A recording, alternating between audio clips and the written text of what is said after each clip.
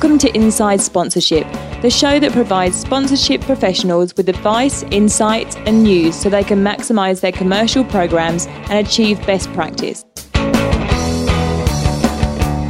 Everyone is talking about OTT, that's over-the-top content, video delivered over the internet, usually without the involvement of a third party who requires a subscription, such as traditional cable or satellite pay TV providers.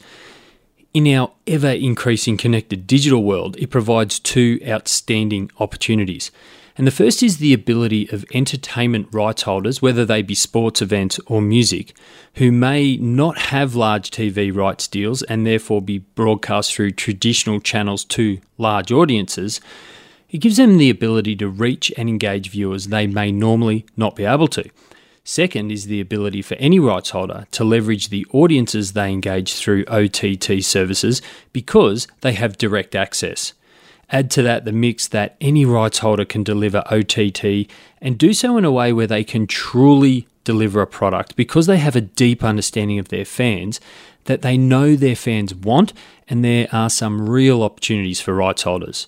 And where there are opportunities for rights holders, they often flow through to opportunities for sponsors. And those opportunities look very attractive indeed because of the direct access to fans and data that rights holders can provide brands. And trend number 5 in Nielsen Sports Commercial Trends in Sport 2017 is that live sport is gaining traction on OTT and social media. And one man who has been on the OTT trail from the early days, and even by his own admission maybe a little too early, is Chris Wagner, EVP and co-founder at Newline. For 14 years, Newline has been a worldwide leader specialising in digital video broadcasting, distribution and monetisation. And Newline deliver live and on-demand content to every internet-enabled device imaginable. And later on in the show, Chris joins us to discuss the OTT landscape and how rights holders can capitalise on it. Welcome to episode 50 of Inside Sponsorship. I'm your host, Daniel Oyston. It's awesome to have you listening to this milestone episode where we've delivered a show once a fortnight for the past 50 fortnights. So a big thanks to you, the listeners who download the show and listen to it each and every fortnight. And thank you for the encouragement and the kind words we always get from you about the show. We certainly love putting it together for you and really focusing on how it can help you in your role. Also joining us on the show is Sam Irvine, Sponsor's GM of Product, who, in an ongoing series, ponders his past life as a commercial manager at a rights holder and what he wishes he knew. Then he pens a letter to his younger self. Here's Sam. Sam, have you done all your Christmas shopping yet? I have, actually. Wow. The blessing of online shopping, isn't it? Putting the rest of the husbands and fathers to shame. And just in case Rochelle listens to the show, what are you getting her?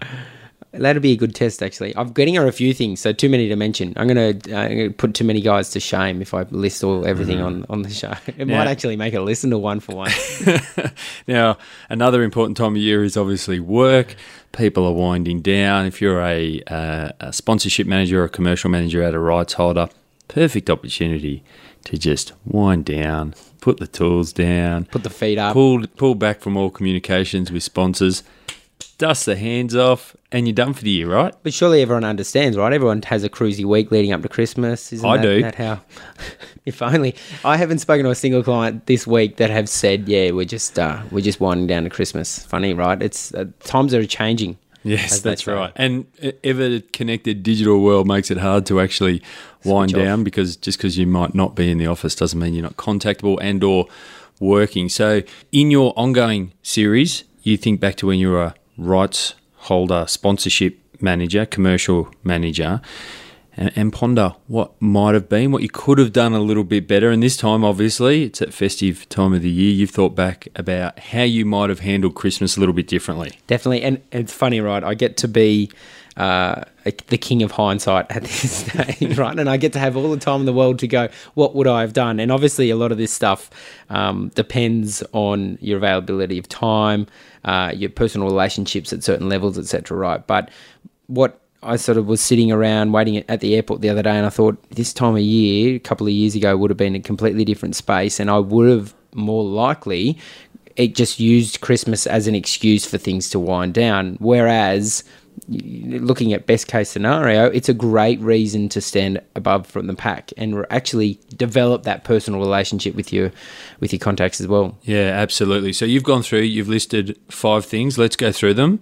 First one is... thank the partner for the enter the number of Christmases together. Now, it might just be something quite corny, a little email, just a little note, even just a text, depending how well you know that partner, right? Just pointing out, hey, this is our 3rd Christmas together. Nice little sort of box to tick, something to identify the fact that you sort of know you've been around, you've been working together, and it's a key time of the year, right? For their family, your work, whatever it might be. You get to sit back and say, hey, we've been together a little while. I've noticed you're important to us. Let's keep working together. Yeah, I really like this one because it's not just your generic email or card that comes in the post that says, oh, we've had a great year, thanks for being supportive. It's actually specific, and the person, even though it's only small, knows that you would have to have at least taken some time to focus on them and come up with 3 or 10 or 9 Christmases that we've been together. And even if it's your first too, right? Correct. That's something kind of cool to mention too. Yeah, exactly. And you can always use it as a bit of, not leverage, but a little bit of a talking point to say, looking forward to, another year and being able to tick off another Christmas together. Great. Definitely. So thank the partner for the number of Christmases you've been together. Yep. Number 2. Summarise what a great year it's been, right? And what I mean by this, as a bare minimum, give them a delivery report with some photos, some evidence, things like that. At a bare minimum. But why not create a little bit of flair, a little bit of colour, add in some Christmas themed sort of images, whatever it might be, right? But just go through and say, hey, here's some of the cool things we did together this year. Here's some of the milestones that we passed together. Here are some of the things that maybe that sponsor did without you. So if they launched a new product, whatever it might be, there's things that you get to go and identify what a 12-month, 6-month, however long it's been so far in this year with them. You get to sort of identify to them those really big peaks that you've had together. Yeah, definitely. Number 3. Provide a small personalised gift.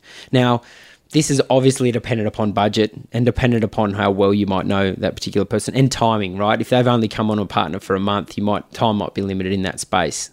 And what I mean by personalised isn't an engraved pen or an engraved mug, those types of things, right? It's not a pair of socks with your name sort of printed on it. What it is something that symbolises your knowledge or understanding of that person as an individual. Now, I might use a couple of personal examples here, and these people will probably know who I'm talking about. One of our clients, she's a massive lover of podcasts, and I said to her the other day, podcasts cost money. I would give you a $10 voucher for podcasts for Christmas, all right? And so, because it's something that her and I will have a lot of deep conversations about. We'll recommend different podcasts to each other and things like that. And straight away, if I had received something like that back from her, it would make a big difference, and it'd go, hang on, she understands what I get, what I understand. Yep. Similarly, music. I've got a few of our clients that go to lots of events. Why wouldn't you sort of shell out a $20 voucher for Ticketek, something like that? It doesn't have to be huge, and it doesn't have to be something where you've bought them an outright gift, but you've identified that you understand, you know them, thinking of them, they're important, the relationship's important, etc. Yeah, and I think if you could somehow, if you've got the ability to bring together number 2, which was summarise what a great year you've had together, and 3, provide a small personalised gift. Like, it doesn't have to be extravagant. You spoke about budget. You could just do, a really cool sort of personalised Christmas card with photos of their activations or at hospitality, and you could even put that the number of Christmases you've been together in it. You can get other people around the office to, take an office Christmas photo, like a family photo. That's personal, it's fun, shows some personality. And in today's environment where we can actually, we can make 1 card or 2 cards. We don't have to order a box of 500 or 1,000. It's definitely achievable. It's a bit of fun. It's a bit of personality, plus it's personalised. Hell yeah. And I think something like a personalised little video around the office would be really cool too. It was just a 30-second video where you get 10 or so staff that had some impact upon that partnership, whether they're an events person, media, whatever it might be.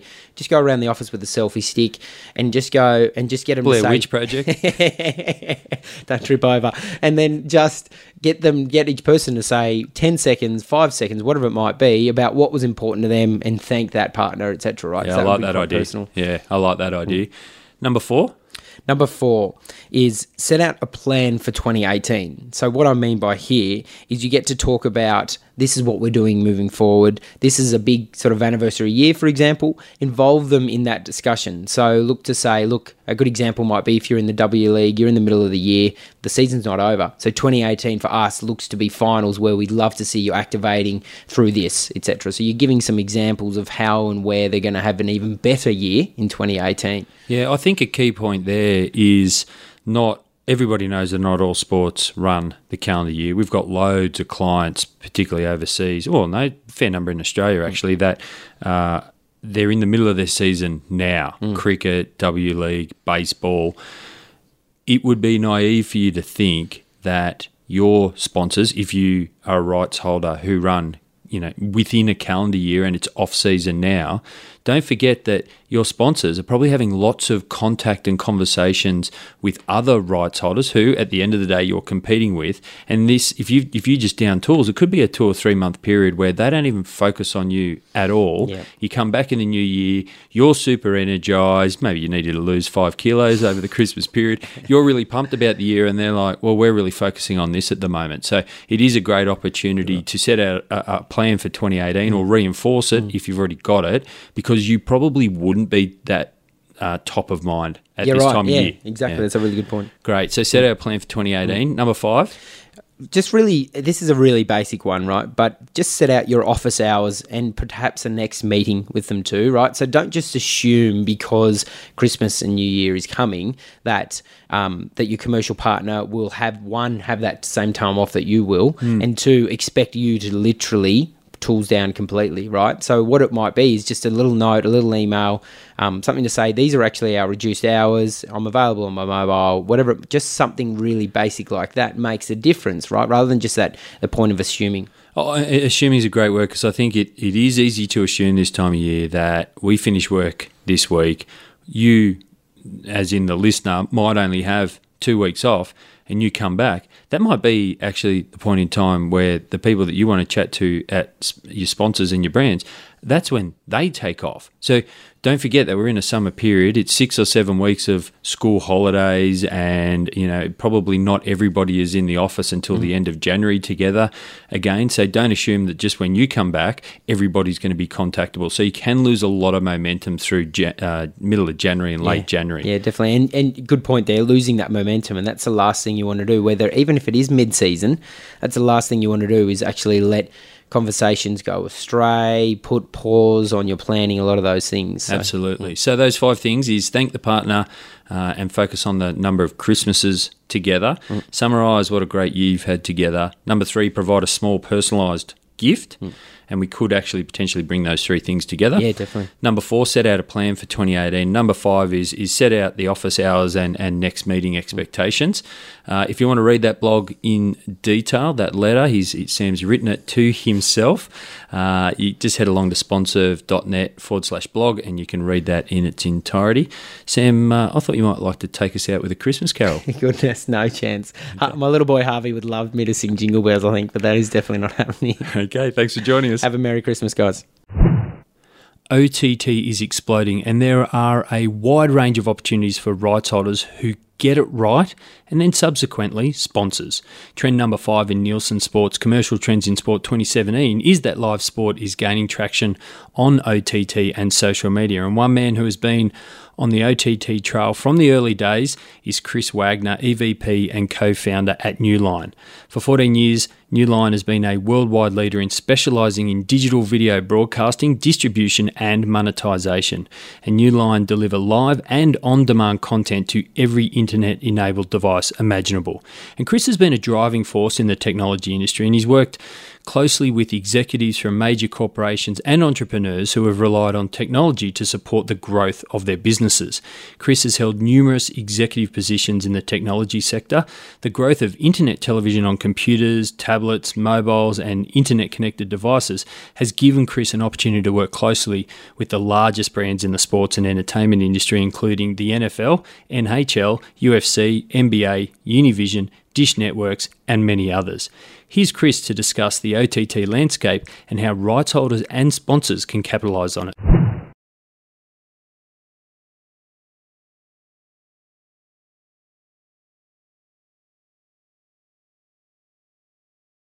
Chris Wagner, welcome to the show.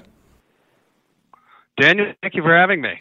We always have a little bit of fun and kick off the show with some easy icebreaker questions just to help the audience get to know you a little bit better. First icebreaker question we ask is, if you could be anyone else in the world for a day, who would you be and why?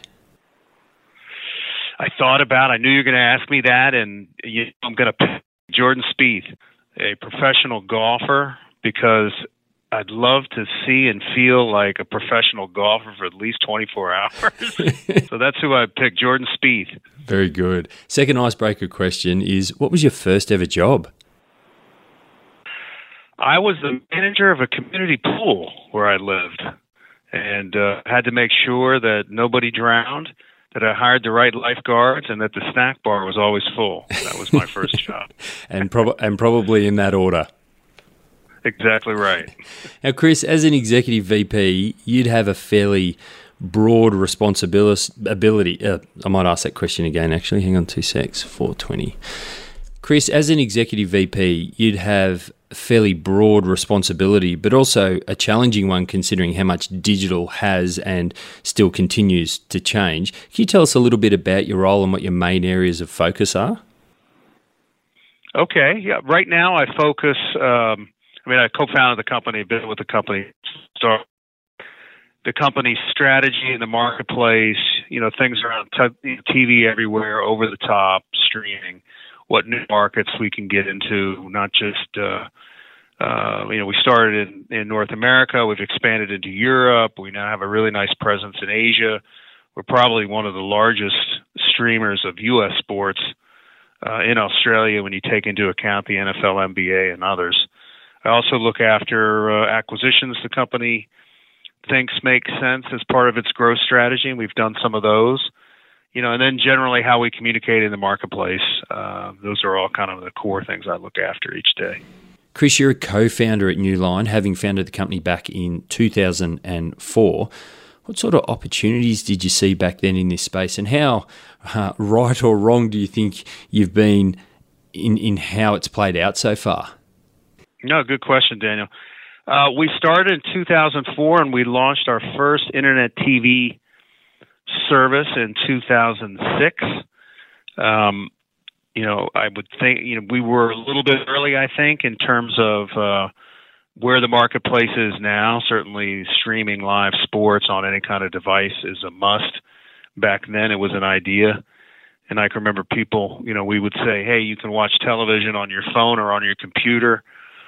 And people will go, why would I want to do that? I have my television set, my satellite receiver, or my cable box.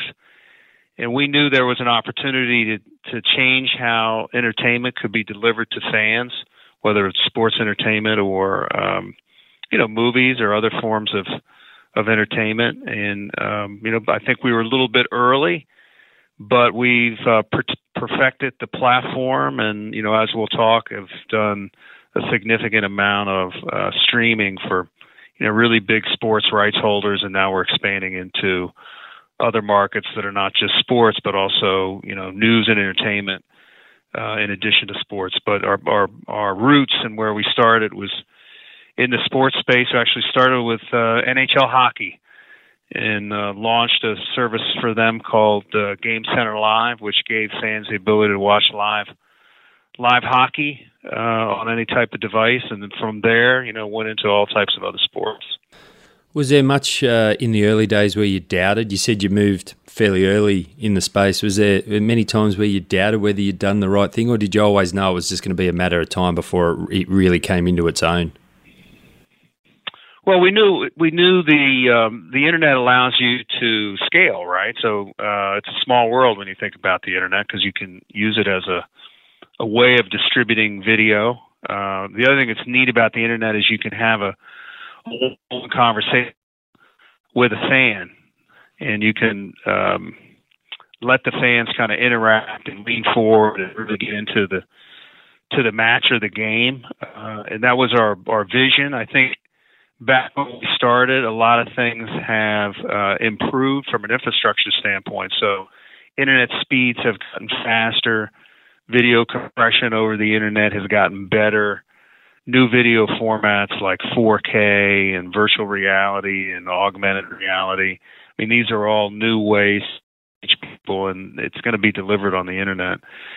So digital sports, if you will, have only gotten better. And I think at this point in time, we're talking today on your podcast, I would say that video qualities delivered digitally are better. I mean, they're 4K, 4x quality of HD. And as internet services for your listeners get bigger and stronger, then their opportunity to watch live sports in a higher quality that's more interactive, cable and satellite are just not going to be able to catch up. So it's going to become, for content rights holders of sports, the primary way to interface with their fans. Yes, it is. It is very exciting, and the opportunities will keep presenting themselves. Now, Chris, as I mentioned to the listeners when I introduced you, we have you on the show as an industry expert to discuss trend number 5 in Nielsen Sports Commercial Trends in Sport 2017. And that trend is live sport gaining more and more traction on OTT and social media. Now, I'm guessing that the situation around the world is reasonably similar to that of where I am in Australia, where you can stream live sport on your devices for free as part of your existing pay TV package quite often. So why is OTT positioned as such a big trend and opportunity if existing pay TV networks already provide live sport via streaming? Because yes, rights holders will sell to the highest bidder, but doesn't that just really feel like it fragments audiences and potentially even diminishes audiences in some cases? Well, it's a very good question. And I think the trends that you see around the world with OTT puts pressure on the traditional way that sports have been distributed, meaning that content rights holders now, for far less cost, can deliver live sports direct to the consumer. So if you're live skateboarding, live poker, live football, mixed martial arts, world surfing we have as a customer. These are all content owners that feel that they really understand their fans in a unique way and believe that they can market directly to those fans in a unique way and bring, grow their audience. So the traditional distributor of satellite and cable really caters to many different audiences and large lists of TV channels, and it's very difficult to really personalize an experience for a particular fan of any of the different sports I've just mentioned. So the trend you're seeing around the world, it kind of is twofold. One is being able to personalize, a sport experience for a specific fan, which is just impossible on traditional satellite and cable because it's a one-to-many platform.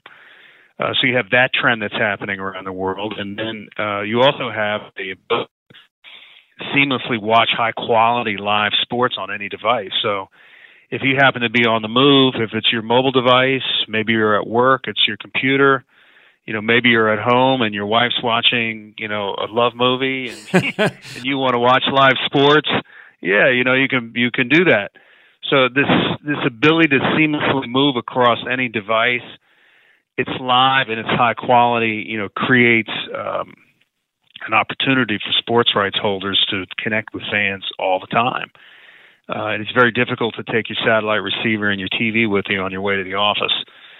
So with smartphones becoming cheaper and faster, with video qualities getting better and better, and with technology allowing you to really understand who your fans are, connect with those fans, interact with those fans, it just makes digital distribution of sports really the future for everything because of all the things I've just said. It just is a better platform, and distributors of broadband services are going to be the winners. Distributors of satellite receivers and cable boxes are going to have to move to broadband related content with the content that they license, because that's where the fan base is going.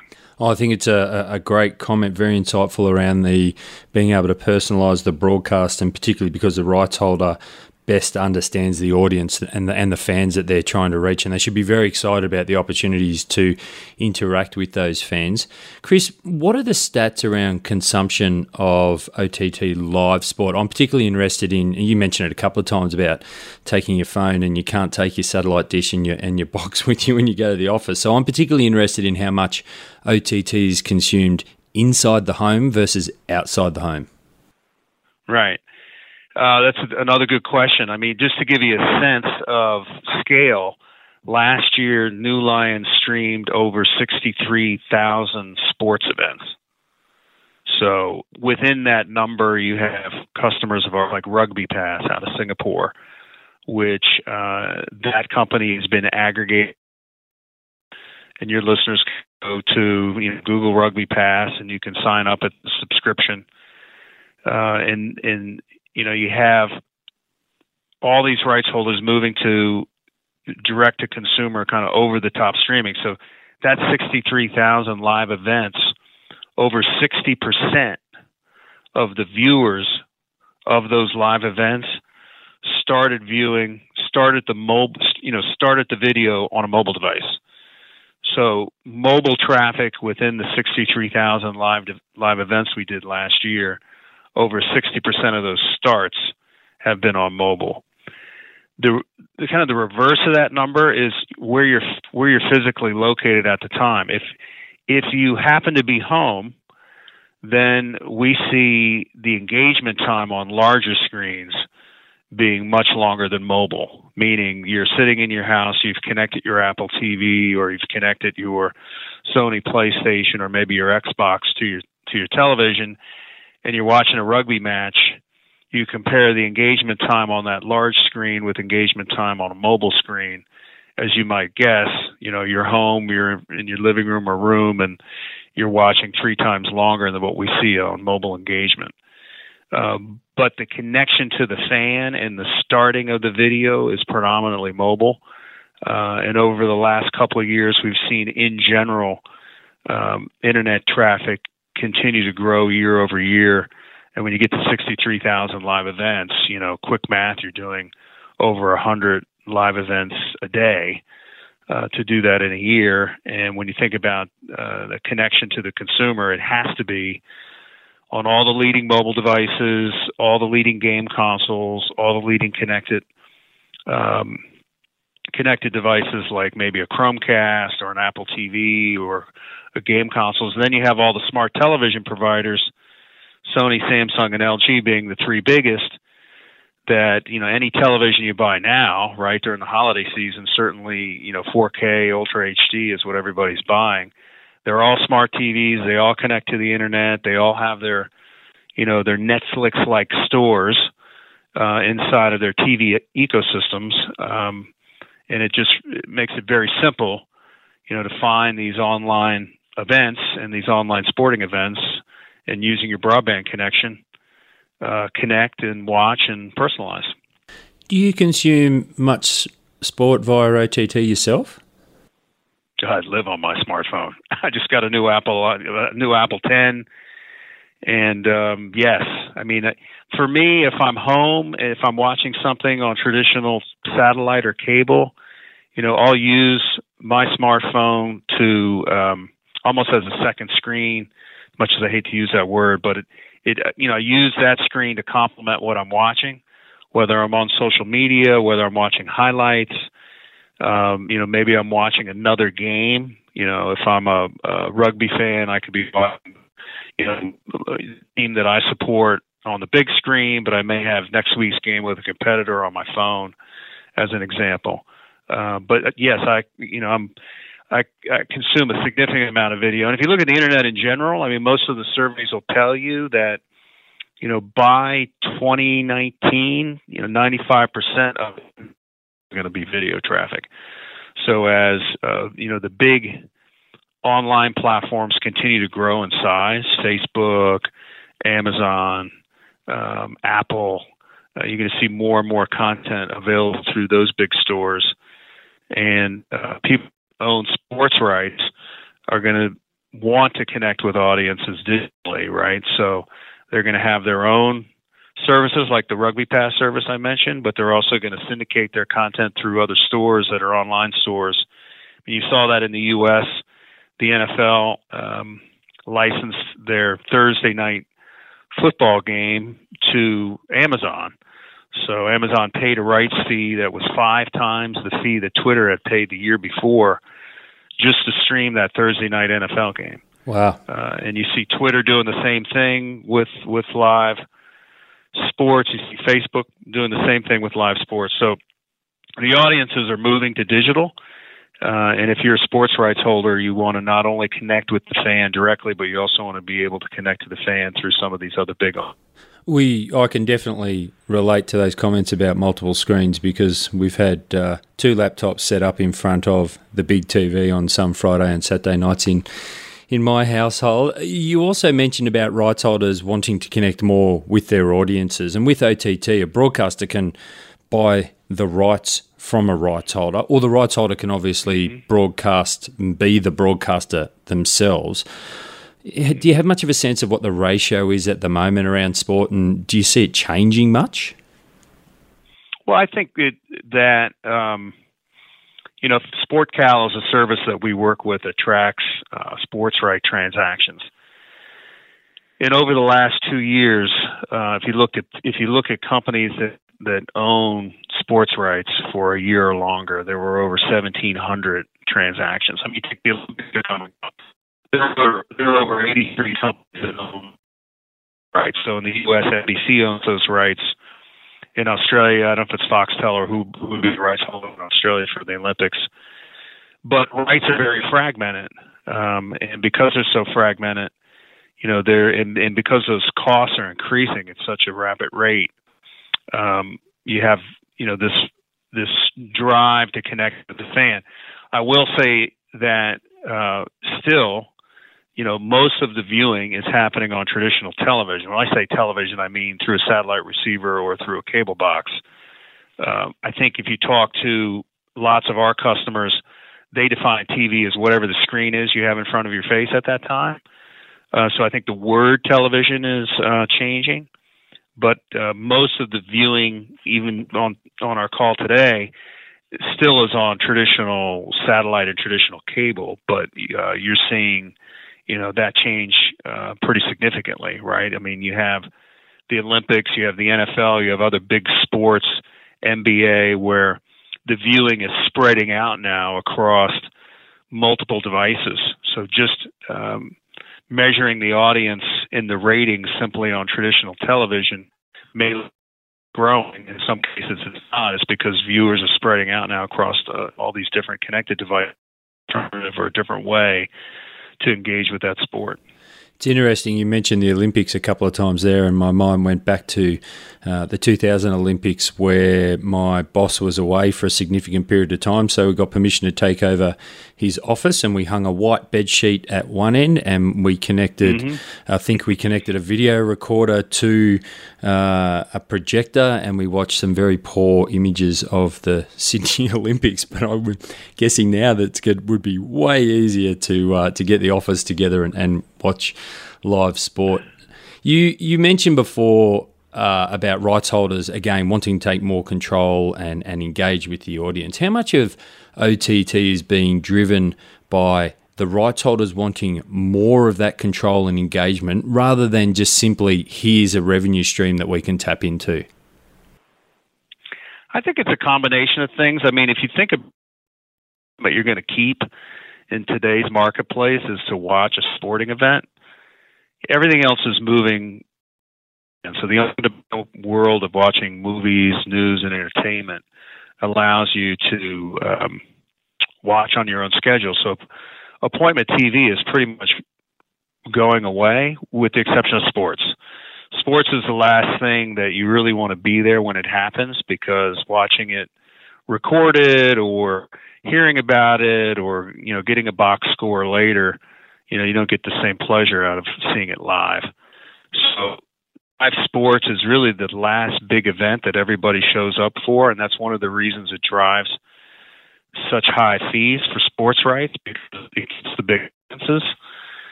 And it's those big audiences that they, natural occurrence that it's a tentpole event, something like Olympics, and they have the behavior of this wants to connect to that live match, that wants to connect on any device that they're on. So you have that behavior, and then you have the rights holder wanting to know more about you, because if they can deliver the programming that you really want to watch, they know that you're going to be engaged longer. And if you're online and or engaged longer, then they have a better opportunity to run more ads in front of you, cross-sell you into something. Take the UFC as an example, which is mixed martial arts we stream in Australia. 2 products, UFC.tv and UFC Fight Pass. You can go into that service and pick the type of fighter you like to watch. You can pick both live and on demand. They have a very large MMA library.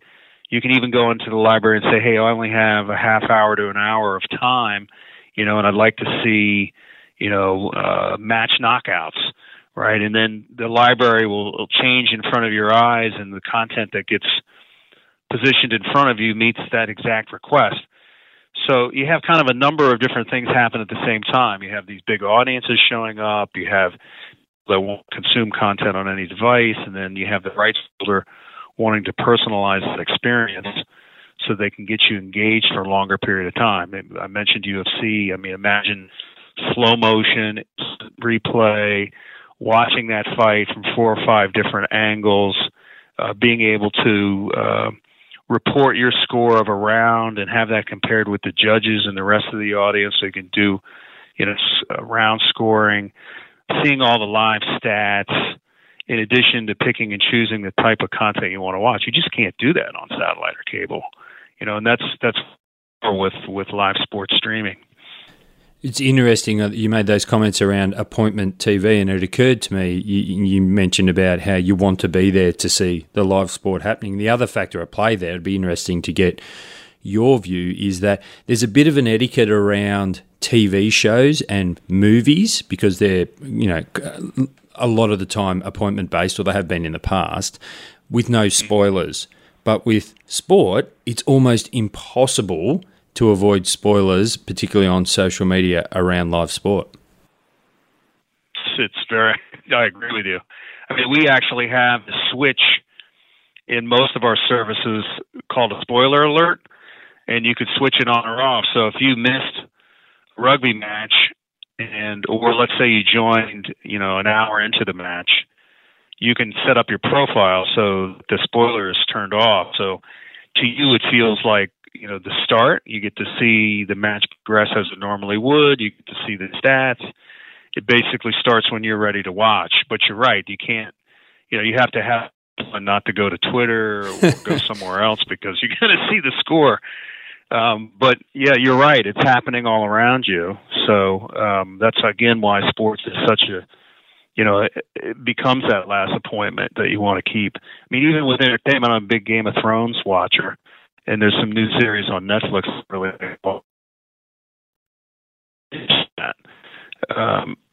When it becomes available, you don't necessarily have to watch it Sunday at 5 p.m., right? You can catch it later that evening or even the next day.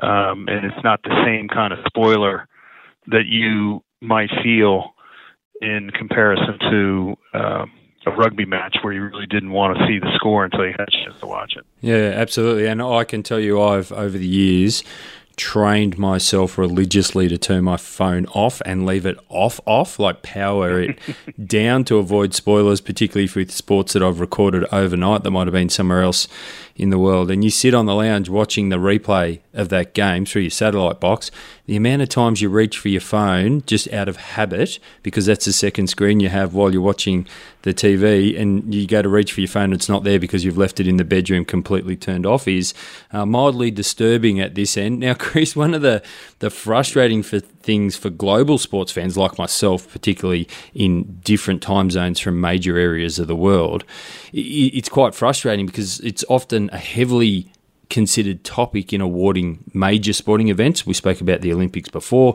Football World Cups, because of where the largest audiences are and how that has a flow-on effect to sponsors. The frustrating thing is that OTT doesn't, or at least I haven't seen it, provide the opportunity to record the event for later consumption, like I just spoke about, like pay TV boxes do, or even sometimes with the streaming services I've used, but even just simply be able to pause it to go to the toilet. That just diminishes the audiences. Do you see that changing anytime soon? Well, Daniel, I mean, if you take the NFL as an example, so as an NFL fan, you can watch the live game. You can DVR during the live game at any time to go back and start it over. So we record the live game on the fly. At the end of the game, we produce two assets. There's a full game archive, which allows you to, again, rewatch it, or maybe you missed the live game and you want to watch it as if it were live, like I explained earlier by turning the spoiler alerts off. But we also create another product called Snap to Whistle, which takes out every interruption. So an NFL game typically is 3 hours in duration, 2.5 hours in duration. You can get the Snap to Whistle game in 40 minutes. So the service actually takes out every timeout, every commercial, every injury issue. I mean, basically condenses it into snap, whistle, and you get a 30 to 40 minute football game. So you have that happening. We did the World Cup for Univision here in the United States, talking about mobile. We were cutting highlights actually during the live stream. So whenever there was a great goal, a yellow card, a crossing, any highlight that was deemed important, it was actually cut out of the live stream and then syndicated out to your mobile device. So we had a whole bunch of fans that weren't even watching the live broadcast. They were just watching the in-match highlights, that they were getting these 30, 60-minute clips as the whole match was progressing.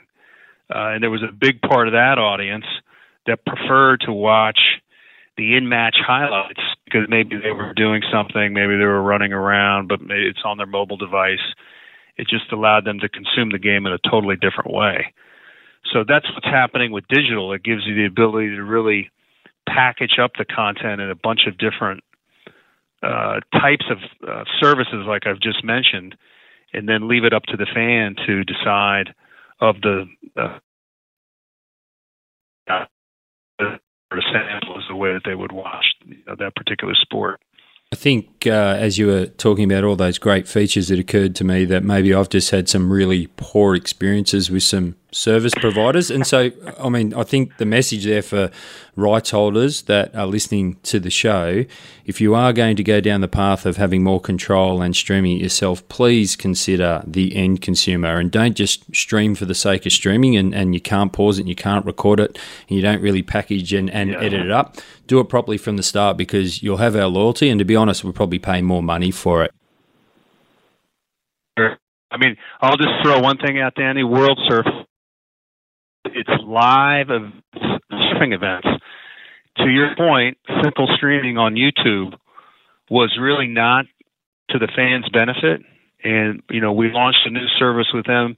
The first feature was being able to do instant replay slow motion of surfing. So imagine a great run, being able to go back, and probably a lot of your listeners are World Surf League fans because we do a lot of live events in Australia, to watch and experience that ride with the control in your hand of being able to move that rider back and forth in slow motion, fast forward, and doing simple streaming. Sure, you can stream it over YouTube, but being able to really interact as a surfing fan, back for them, for World Surf League in terms of viewers and great feature. Not sure it's going to help me be a better surfer, Chris. How do rights holders and brands measure the impact and the return on investment on the sponsorship and the advertising scene in streamed events?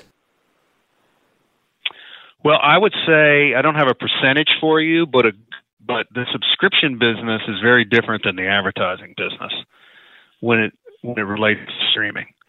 So if you look at the different business models that are in the marketplace, you have the model of getting live sport on any one of your devices because you currently pay for a satellite service. And because you pay for a satellite service, they've worked out an opportunity with a live sport provider to allow you to sign in with your satellite credentials and watch. It's kind of the pay TV everywhere market. So you have that business model. You also have the direct-to-consumer business model that is subscription-based, and many of the customers we have put those live services behind a paywall, and a fan with a credit card, like Rugby Pass as my example, the ability to watch live matches, really not as an advertised-based model, but more as a subscription-based model. And many of the OTT services that we see around the world are more lined up around subscription-based services instead of the ad-based services. The third model, which is your question around advertising, World Surf League is a great example, where that service is free, and then they run while you're watching and monetize the revenue that they make. The monetization of those ads is based on how many people are watching and how many ads they do, during a live event. All three models are out there. The authenticated model through the pay TV operator, subscription direct-to-consumer, and advertising. And I would say most of the OTT sports services that we're involved with tend to be subscription-focused versus the other two. Chris, how do rights holders go about identifying what benefits or inventory they can offer sponsors around OTT live sport? What have you seen rights holders bringing to the table for sponsors and integrating them in? Many of the rights holders will work with sponsors in a variety of ways. They look at their content across different platforms. Here in the United States, the NFL and Verizon did a deal specifically around mobile. Verizon's a big mobile around certain packages of games. The NFL has done sponsor deals with their sport calendar, but with selected games out of that sport calendar. There could be a deal just for highlights, where you get 3 to 5 minute highlight packages during live events. The World Cup soccer work that we've done, or it could just be pre and post game shoulder commentary. Where you get all of the action leading up to the game itself, player coaches interviews, post game TV conferences.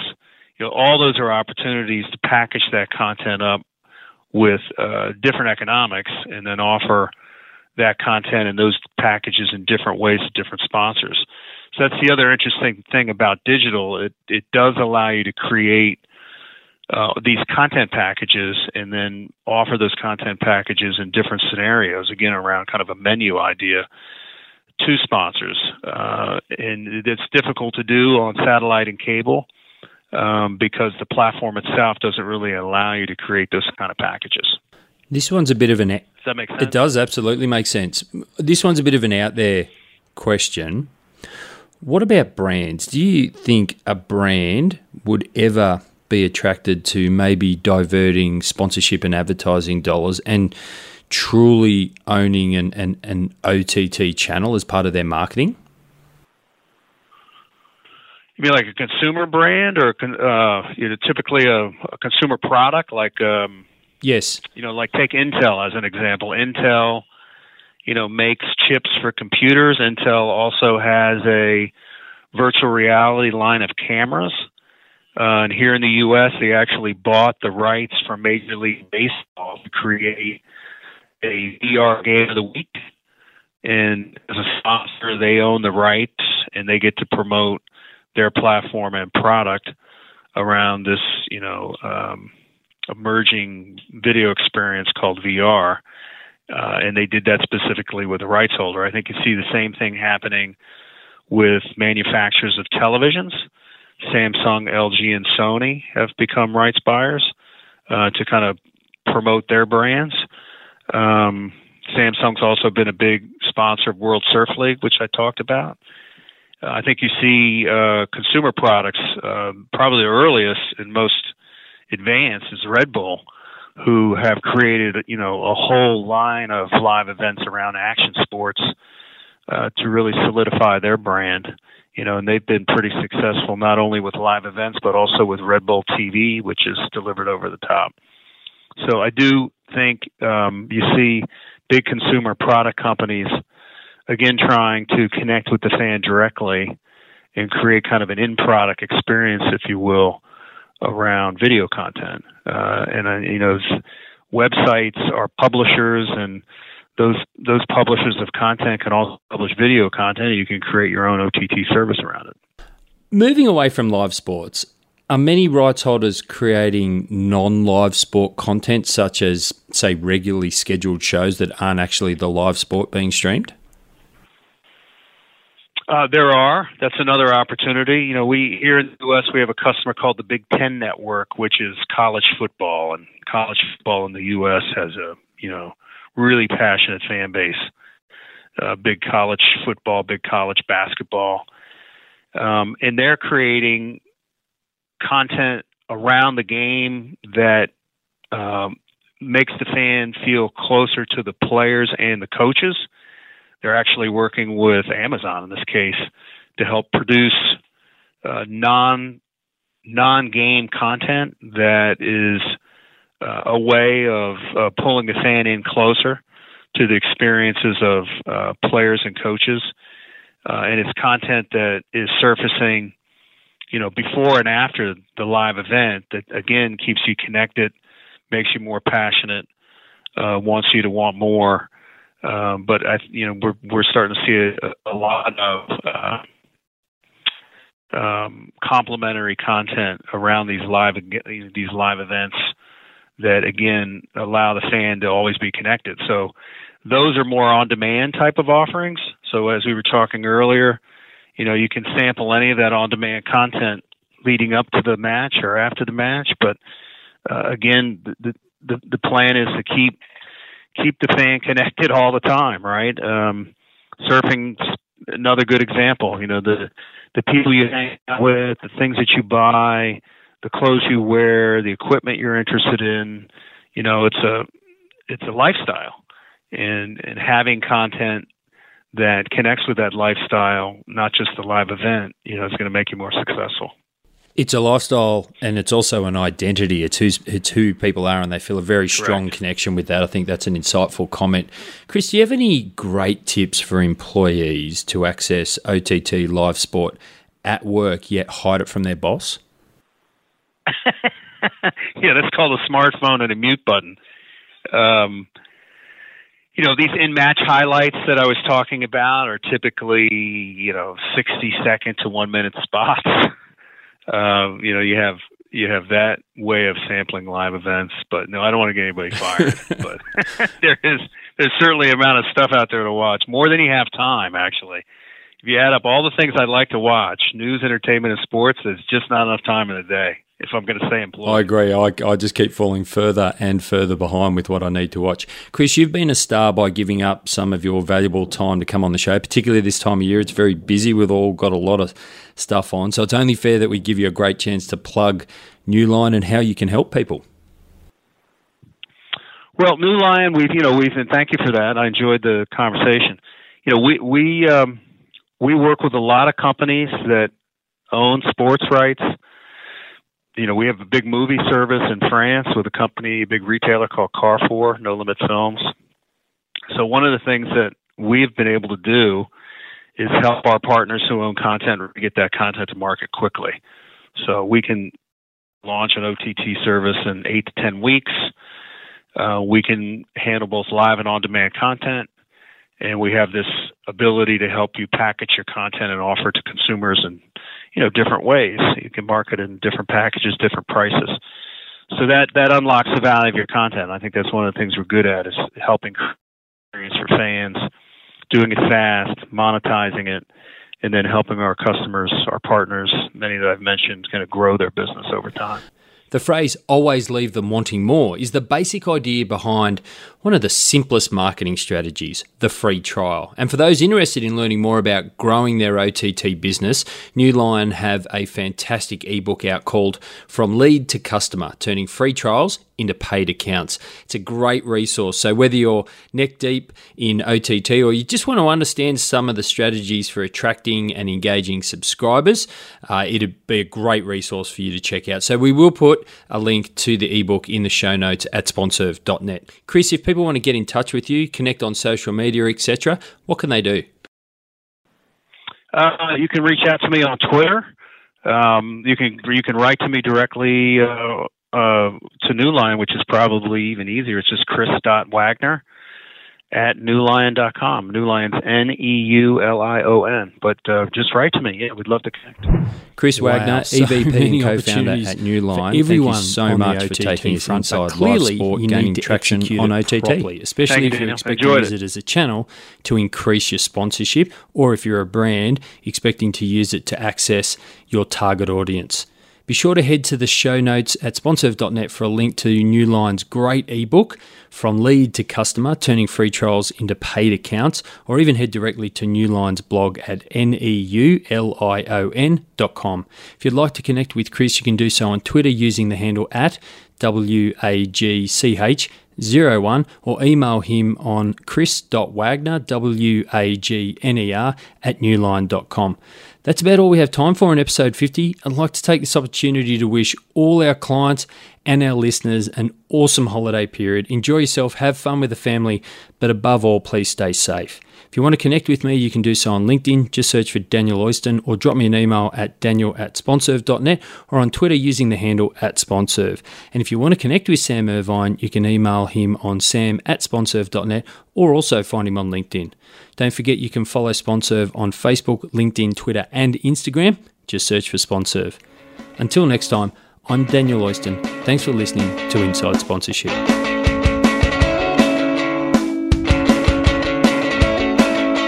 Thanks for listening to the show.